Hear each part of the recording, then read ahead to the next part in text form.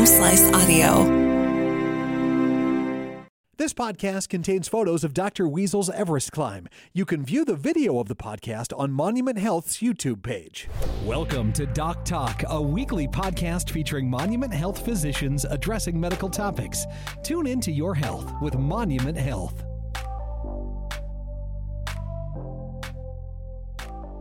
Hello again, everybody, and welcome to another edition of Doc Talk with Monument Health. My name is Mark Houston, and joining me again is Dr. Jacob Weasel, emergency and trauma surgery at Monument Health. If you remember, Dr. Weasel was on episode 6 of Doc Talk with us. So if you'd like to go back for the introduction there, we won't go through that again because we've got much more exciting things to talk about right now today. Yeah. Glad to have you back, Doctor. Yeah, thanks for having me. Yeah, absolutely. Now, the reason why you're in here today, and I know you have been, this kind of had to have been a whirlwind since the summit with you on May 17th on Mount Everest, right? Yeah. Are you tired of talking about any of this yet?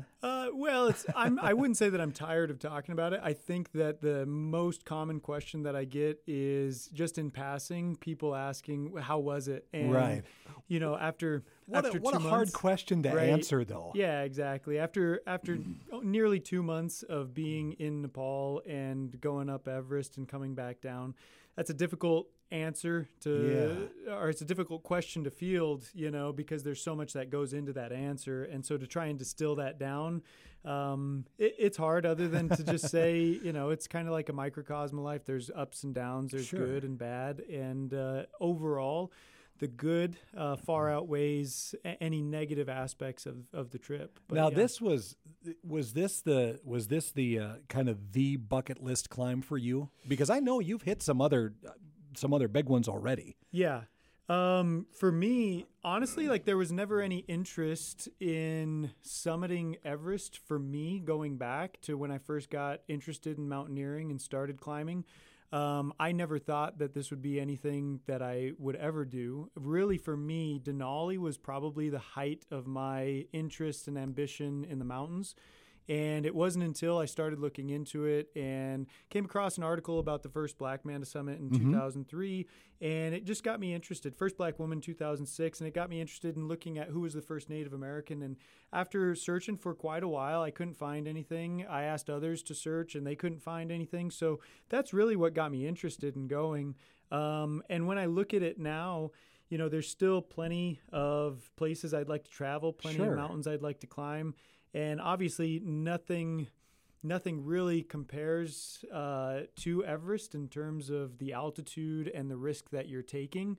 But I'll certainly continue climbing. There's no doubt about that. Well, it's obviously in your blood. I mean, and after doing something like Everest, how could it not be? How could that not just constantly be for the next thing, right? Yeah, and I think that right now I would love to continue climbing and go down to Argentina, go to Antarctica, go to Russia, and continue on the quest to complete the 7 summits. I was going to say, is there like a list of mountains that you climb? So how many of the summits have you hit out of these 7? Yeah, so I was on Denali last summer. Prior to that, I had gone to Kilimanjaro.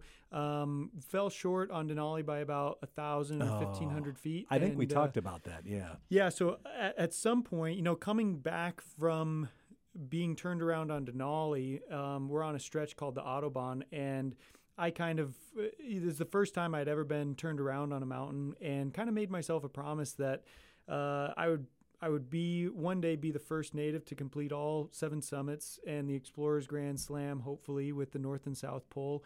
And my desire was to have Denali be the final summit out of the 7 summits. So hopefully one of these days, after all the other 6 are completed, I'll be able to go back up to Alaska and stand on that summit. But that's no gimme. I mean, the Sherpa that I was with climbing Everest, Lak Badendi, and he's, a world record holding mountaineer, and he's paired with another team of Sherpas that are going to Denali, and they got turned back on the mountain this year. They didn't summit Denali. So, you never know what the mountain's going to throw at you, but I certainly will make it back to Alaska one of these days to try again up there. Excellent. You had a quote that I saw that, boy, this was a pretty impactful thing that you said when you were on Everest. You said you realize so strongly we are not meant to be here. The Earth does not want us here. Yeah. Can you unpack that a little bit? Yeah, I remember.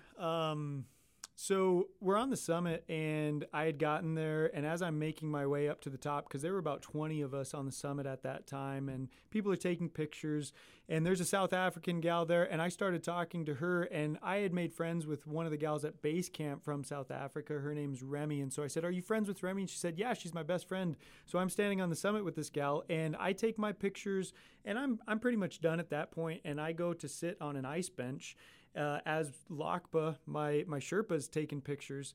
And I sit next to this South African girl that I had a conversation with 10 minutes earlier, and she's freaking out. And she is, you can tell that her anxiety level is through the roof, and she's thinking that she's dying, and she's telling me my legs are turning blue and I need oxygen.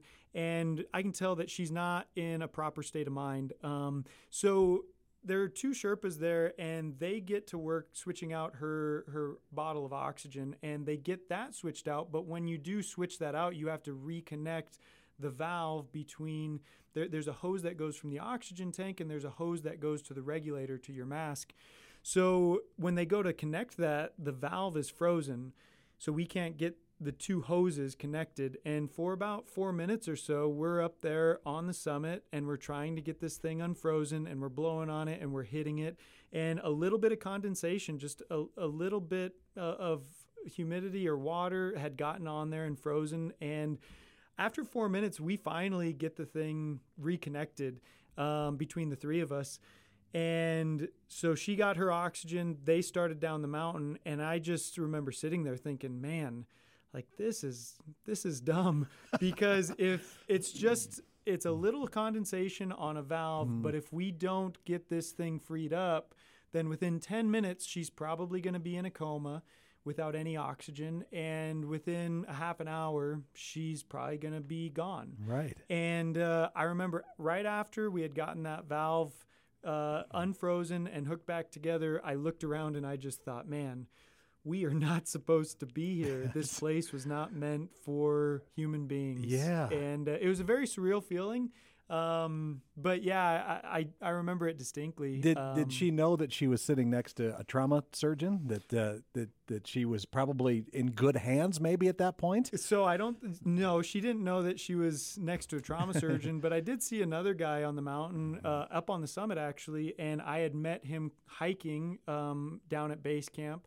And we were up on the summit together, and he was talking to his Sherpa about how he couldn't feel his fingers anymore. And I looked at his Sherpa and I told him, you need to increase the flow rate on his oxygen, and he needs hydration. So more so than putting on mittens, he needs fluid and he needs oxygen in order to prevent him from getting frostbitten fingers. The cold is certainly the major primary factor in all of that, and getting some warmth to them is important. But things that people don't think about are oxygen and hydration. So, and then I told him, in my everyday life back at home, I'm a surgeon, and he looked at me and he said, "Yeah, I think I remember we were hiking together down at base camp." And So anyway, some of it comes in handy every now and then. Well, let's kind of start on the moment that you get there on a climb like this, right? Sure. What happens when you pull up for day one?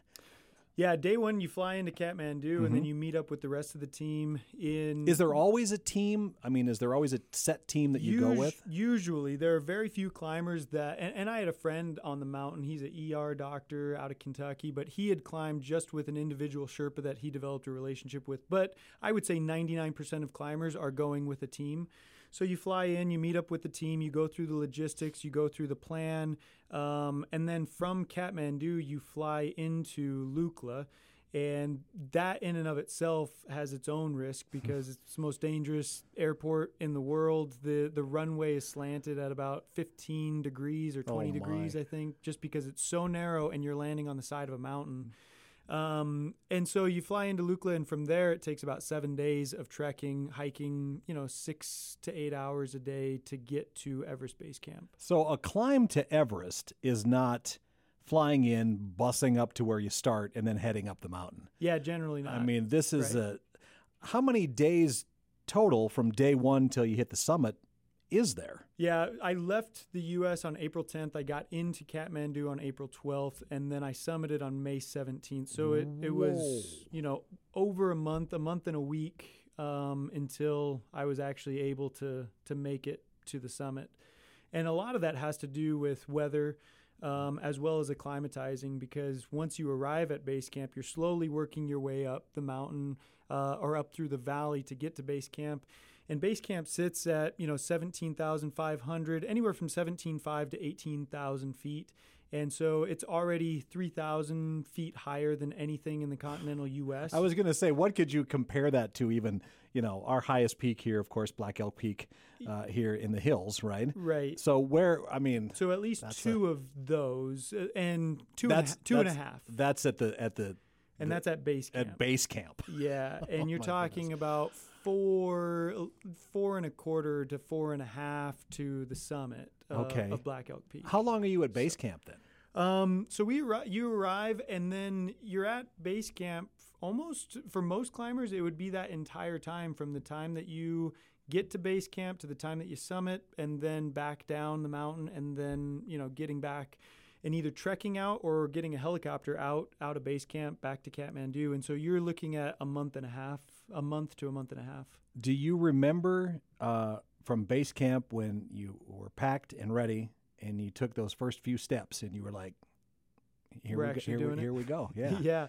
Yeah, I remember. So the day before, there is a traditional ceremony, puja ceremony, which is essentially their way of asking for blessings and safe passage through the mountains. And so you have that the day before, and then you wake up at midnight that night, and you go get ready, and you get something to eat and drink in the tent, and then you head out at midnight to go through the icefall, because traveling in the dark when everything is frozen solid is the safest time, because there's least likelihood for any kind of avalanches to fall through that ice fall, to fall through that glacier. Okay. So, what's a pack like?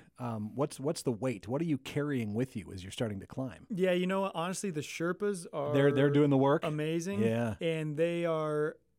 I thought that I was fairly fit and strong coming in, and I would put on a 40-pound pack, and I'd get on a stair stepper for 2 hours and have no problem doing that. And in comparison to those guys, it's night and day. Are they so integral to the climb? Absolutely. So I would say there are very few mountaineers in the world that are to the level that they could go up without the assistance of a Sherpa. Wow. They are incredibly strong. And I think, whether it be just over the generations and the fact that they are accustomed and their physiology is meant to be in those kind of conditions and in that environment, for a multitude of reasons, they're amazing in terms of their strength and in terms of what they can do on a mountain. Yeah. So they're integral to any kind of expedition up there, and they always have been, to be honest. And so from my side, my pack is light. I mean, we're talking 20 pounds or less. Oh, okay. 20, 30 pounds or less in comparison to some of those guys that are carrying multiple bottles of oxygen and, carrying other gear that doesn't even belong to them. Oftentimes carrying gear that belongs to the climber that they're serving. And they're taking that stuff up the mountain. So you're spending.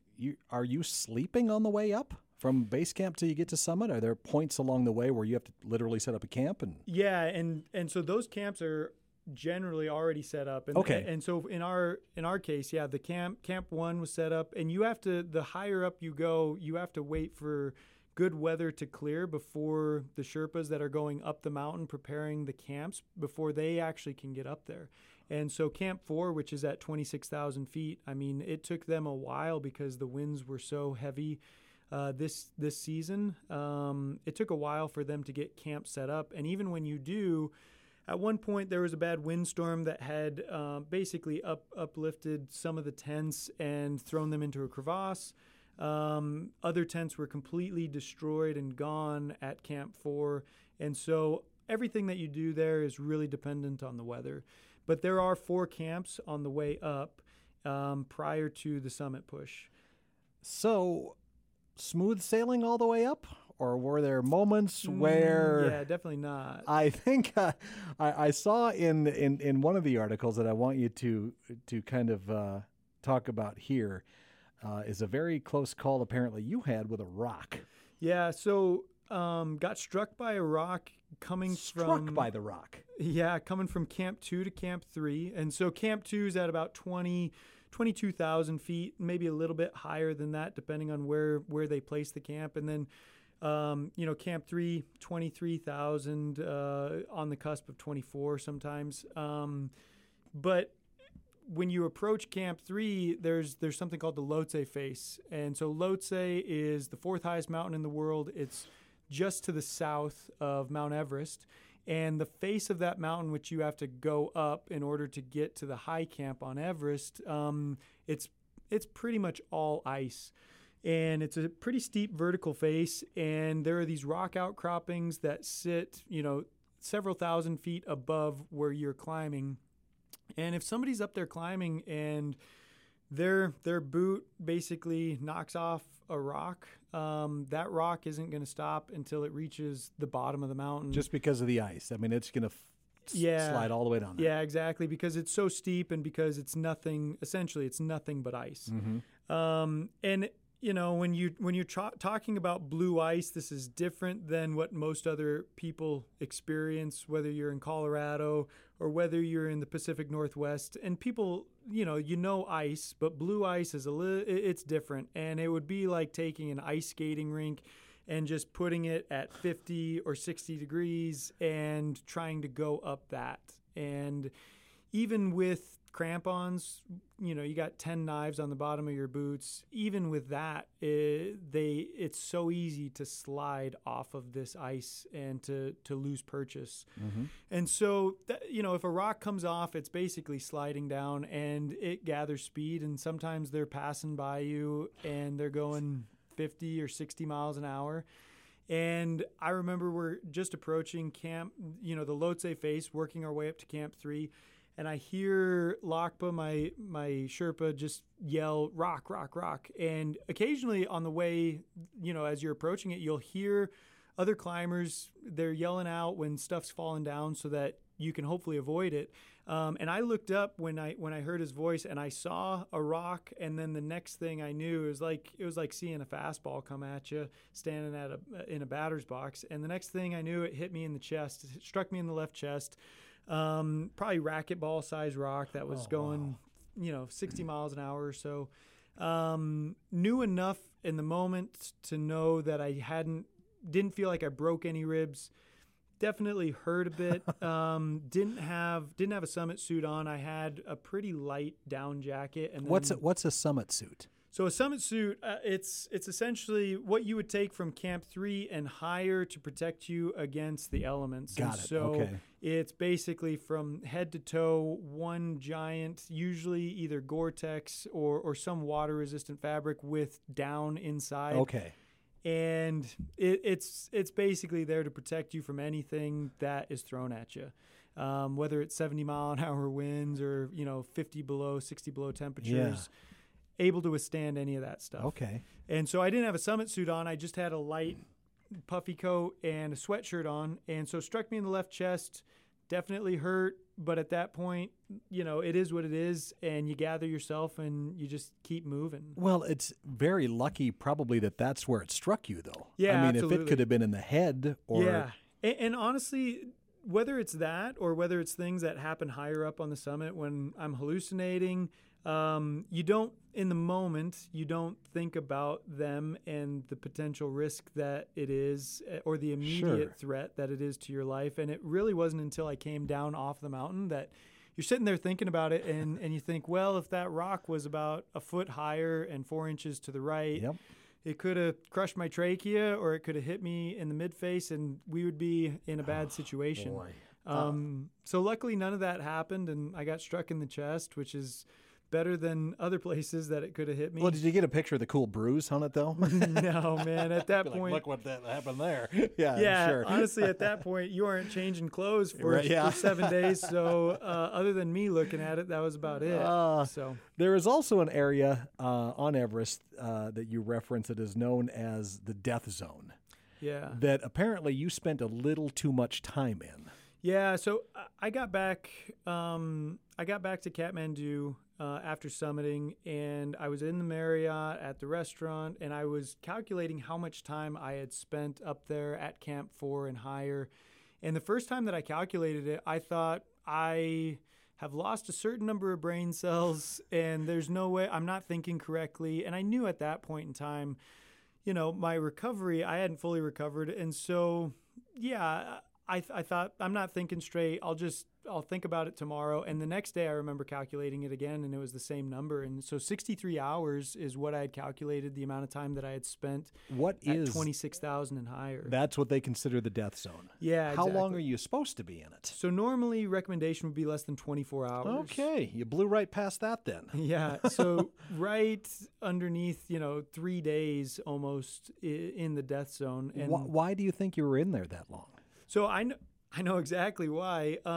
Got into camp, and when we were heading from Camp 3 to Camp 4, which Camp 3 is, right at 24,000 feet, and Camp 4 is at 26, and it's from there that you would make your summit push. And normally, you would go into Camp 4 in the early afternoon or evening, and you would rest for just a few hours, get something to eat, and then you would push for the summit that night. And as we were making our way from Camp 3 to Camp 4, we got hit with some really terrible weather.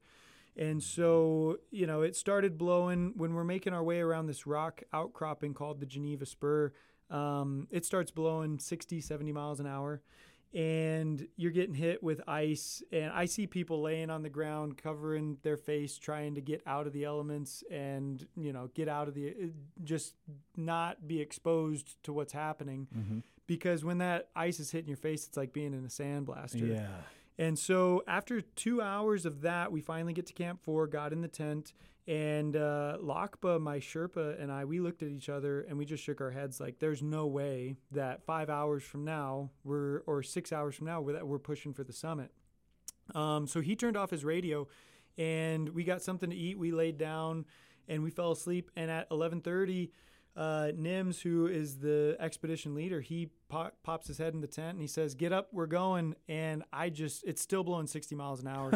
So I just said, I don't think that this is, the conditions are terrible. I don't think that this is safe. And I know that we have 6 bottles of oxygen. On one bottle, I can get 40 hours at my current flow rate. Mm-hmm. So I just said, I'm going to take a rest day and I'm going to summit tomorrow. And there are 2 other guide services that do this as their strategy for summit. So, we had a disagreement. He took the 13 climbers, the other 13 climbers, there were 14 of us that arrived, and he took the 13 up that night. And it was difficult conditions, high winds. 2 rescues were necessary, not from our team, but from others. And yeah, it was a tough go. And the next day, I took a rest day. So the next day, we rested, we ate, we hydrated, and then we woke up the next night at 9:30 and popped our heads out of the tent, and it was perfect. It was, clear skies, stars everywhere, no wind, and more people summited. I believe more people summited the day that I went than on any other day during the entire season. So really? So it ended up being a good call. Absolutely. And we made it up to the top. But because of that delay, as well as the fact that I was slated to climb Lhotse the next day, we ended up spending 63 hours up there at Camp 4 or higher. That's amazing. So you mentioned earlier, something about hallucinations. Yeah. Is that common in climbing something like this? A lot of people, I didn't get a chance to talk to a lot of the climbers that I was with about these things afterwards. And I think most people, by and large, would keep them to themselves. And it's just stories that are shared among friends. Sure. Not common, though. Okay. And so looking at that, I had auditory hallucinations on the way up. and I had visual hallucinations on the way down. So on the way up, I'm hearing voices coming from behind me, and it's the voices of friends and other climbers. So there's this Ukrainian gal that we had become friends. Her name's Anna. And I hear her behind me saying, yeah, that's my friend Jacob. He's right there. And I hear a friend named Aldo Kane behind me saying, Jacob, mate. He's a former UK Special Forces, amazing dude. But I hear these voices, and I think in my mind, NIMS lied to me. They didn't summit. They're behind me, and we're all going up together. Oh, wow. And it wasn't until I got to the summit that I realized that these voices were all in my head because they weren't behind me at all. And, I didn't think much of it. And then on the way down, looking at their rock outcroppings kind of all the way down, and I'm looking at rock outcroppings and seeing the faces of my children and my wife come out of the rocks. And at the moment, I'm not thinking that this is some degree of cerebral edema or some degree of hypoxic brain injury from lack of oxygen. I just thought, it's kind of interesting. Well, was it a pleasant experience? Or were there moments like, wait a minute, I'm a doctor, I understand this, but it was never ominous. Sure. For me, it was just an acknowledgement that, that's interesting. Right. And then the next thing you're thinking about is taking the next step down. Okay. And so you're honestly too focused on the task at hand for things to fully register. And to be honest, like to some degree, your mental capacity and just your ability to think outside of the immediate task at hand, it's definitely hindered to some extent up there. So I never had this feeling like I was close to death. Although in retrospect, like I'm sure there were many times at which my body was pushed to a position where, I could have been close to death and just unaware of it. But you're so in the moment, like you said. I mean, you have to be within just those seconds all the time, right? Right, exactly. I know another very curious issue that a lot of people will reference when talking about Everest is the bodies that you find on Everest that are used as landmarks. Sure. Did you come across some of those? Yeah, I mean, you cross. This is another thing that you don't anticipate. Because I've climbed mountains before, and I understand. I understand in my mind what the climb entails. You go from Camp 2 to 3 to 4 to summit, but what you don't anticipate, especially on an 8,000 meter peak or on Everest in particular, is the 1,000 ways in which death is ever present on a mountain like that. And so that close contact with death and with your own mortality, that's something that I didn't really anticipate. And it's really difficult to prepare for something like that. I remember on the way up and on the way down seeing bodies that have been there for years and seeing bodies that were alive, 30 hours prior to the time that I'm seeing them. And so, that's one of the things that you don't really anticipate having to deal with, but it's definitely up there. Once you took that last step on the summit, do you remember the feeling? What washed over you when you realized, oh my God, I'm here. We made it to the top of the world. Yeah. Yeah, it was honestly like privileged feeling. I felt gratitude and I felt a deep sense of privilege because before I had left, there's a medicine man, lives down on Pine Ridge, does some work here in Rapid. His name's Rick Two Dogs. He's been a medicine man for decades. And so I got a chance to meet with Rick before I left for Nepal. And he had blessed an eagle feather in ceremony. And we got lunch together. And he gifted me with this eagle feather. And he just said, listen, as a Lakota man, all that we've experienced, just indigenous people in general and Lakota people in particular over the past several centuries, for all the injustices and for all of the pain and suffering, I want you to take this as a symbol of our people to the top of the world, as a symbolic gesture of us being able to rise above everything that has happened over the past 3 centuries. That's amazing. And so that was, being able to do that, and that feather was on my pack the entire way up, and then, I took it off my pack, and there's a pole that sits right there on the summit, at the top of the world. Nothing's higher than it, and was able to put it on the pole, and it, it's still there to this day. And so to be able to do that was an honor for me. And to be honest, you're so focused, and maybe this is just my mentality, but the job at that point is only half done, because getting up isn't getting up is the goal, but getting down is the bigger goal. Yep. And so I realized at that moment, like, we're only halfway done at this point. And focusing on getting down. You take your pictures and it's amazing. Honestly, watching sunrise as you're climbing the summit ridge and seeing the pyramid of Everest projected onto the Khumbu Valley. You look to your right and you're watching the sunrise over China, and you look to your left and you see the perfect pyramid of Everest that's being projected onto this valley, and it's amazingly beautiful. It's beyond words. And you're seeing mountain peaks that on your entire trek up were these giant peaks that just seemed so big that you couldn't imagine anybody climbing these things.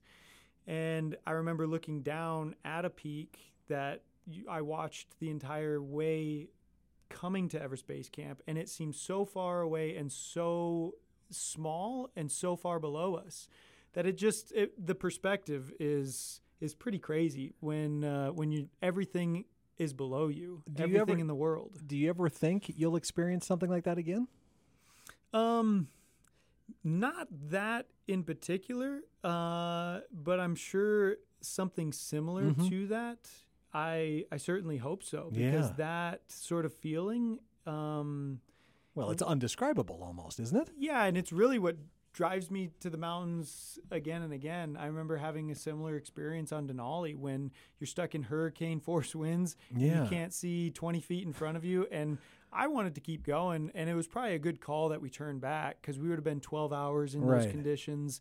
And there would probably be a 50-50 chance that I would have gotten some sort of frostbite. But to experience the ferocity and just this awe-inspiring force of nature that is as awe-inspiring as it is terrifying, experiences like that are kind of what draw me in to doing things like this. Now, with being the first documented Native American to climb Mount Everest, right? Is this accomplishment? Is this something that you think can resonate now with like the indigenous communities around here for sure? Are you using this to help, to educate? Right. Yeah. So that was my whole goal to begin with. When I sat down with my kids and my wife, and I just said, and even after the climb, I had a good friend that unfortunately this is his second attempt and he didn't summit. And I just said, after all that I have experienced, looking at that mountain, it makes sense for me in my mind. If somebody wants to climb that, climbing it for a purpose bigger than yourself makes sense to me, but climbing it for your own glory, fame, and recognition, it doesn't make a whole lot of sense to me because of the risks that are involved in that. For me, the purpose was always to inspire others, to show that if you have perseverance and you have grit and determination and a will to do something and achieve something, no matter what it is in life, that you're capable. And to Native kids in particular, who oftentimes grow up in situations that it seems hopeless, or it seems like certain goals and dreams are insurmountable, just to show them that regardless of where they come from in their background, no matter who they are, they're equally capable as anybody else to achieve whatever they want in life. And I shared this with a group of high school students, underserved students that are interested in medicine recently. And I shared the story of my father and just said, there was a boy that was given away at birth and, given to a dysfunctional family, started giving his first sip of alcohol when he was 5 years old, dropped out of school in the 7th grade. And for him to turn his life around and have a son that later becomes a surgeon and becomes the first Native person to climb Mount Everest, like, what are the chances of that happening? And if that can happen in our family, then why can't it happen in yours? Yeah. And so, hopefully when we're back in school in the fall, be able to go into the schools and talk with kids and just offer hope and inspiration that whatever they want to do in life, they're able to do it. That's about the perfect message for this. Yeah. Sure. Yeah. How does your wife feel about you doing stuff like this? Well, in all honesty, if she were here, she would tell you she's not happy. She's not super excited about it. Well, that had to be so nerve-wracking for her, though. Yeah, absolutely. Boy. I don't know if there are any wives out there that would be super excited about. Does she ever want to join you on anything like that? Not the Everest and the Denali's, but does she have an interest in the smaller ones, Black Elk Peak, maybe? Well, and I think for her, the cultural experience going to Nepal. Yeah, so one of the things that would be amazing. Yeah, I think it's a beautiful country filled with beautiful people, and that culture is just amazing. Did she go with you? She didn't. Oh, she didn't. Okay. No, she was at home with the kids. So our kids are 16, 14, and 12 now, and so they were in school, but. As part of the expedition, I started a nonprofit looking to raise money to build a playground for kids over at Lakota Homes. And then one of the other things is wanting to build health clinics in rural Nepal for women and children. And so, if we're able to ultimately make that happen and see that come into reality, I would love to take my family back and take them out to the clinics and just let them experience some of the things, not everything on the mountain, because that pain and suffering, if it's voluntary, then that's great. Right. But I wouldn't want to, and I certainly wouldn't want to drag my kids up to Everest. But so then, what's next? What's going to be the next one on the list? Yeah, this coming January, I'd love to be either in Antarctica or Argentina. Most likely be in Argentina climbing Aconcagua. Okay. So that's the highest mountain in South America. Is that one of the 7? That's one of the 7. Yeah, it's 22,800 feet, I think, something like that. Jeez. And so, it's high. It's the second highest of the 7 summits, but in reality, it's basically at Camp 2 on Everest. And so it's crazy. Hopefully be able to make it down to Argentina in January, and from there we'll see. It all just depends on whether my wife gives me permission. That's right. So well, let's talk then again when you get back from that one. Okay, yeah, I would be great. love to. Dr. Jacob Weasel with Monument Health, thank you for this conversation. Yeah, this has been a lot of fun, and I can't wait to hear about the next adventure, man. Appreciate Absolutely. it. Thank you.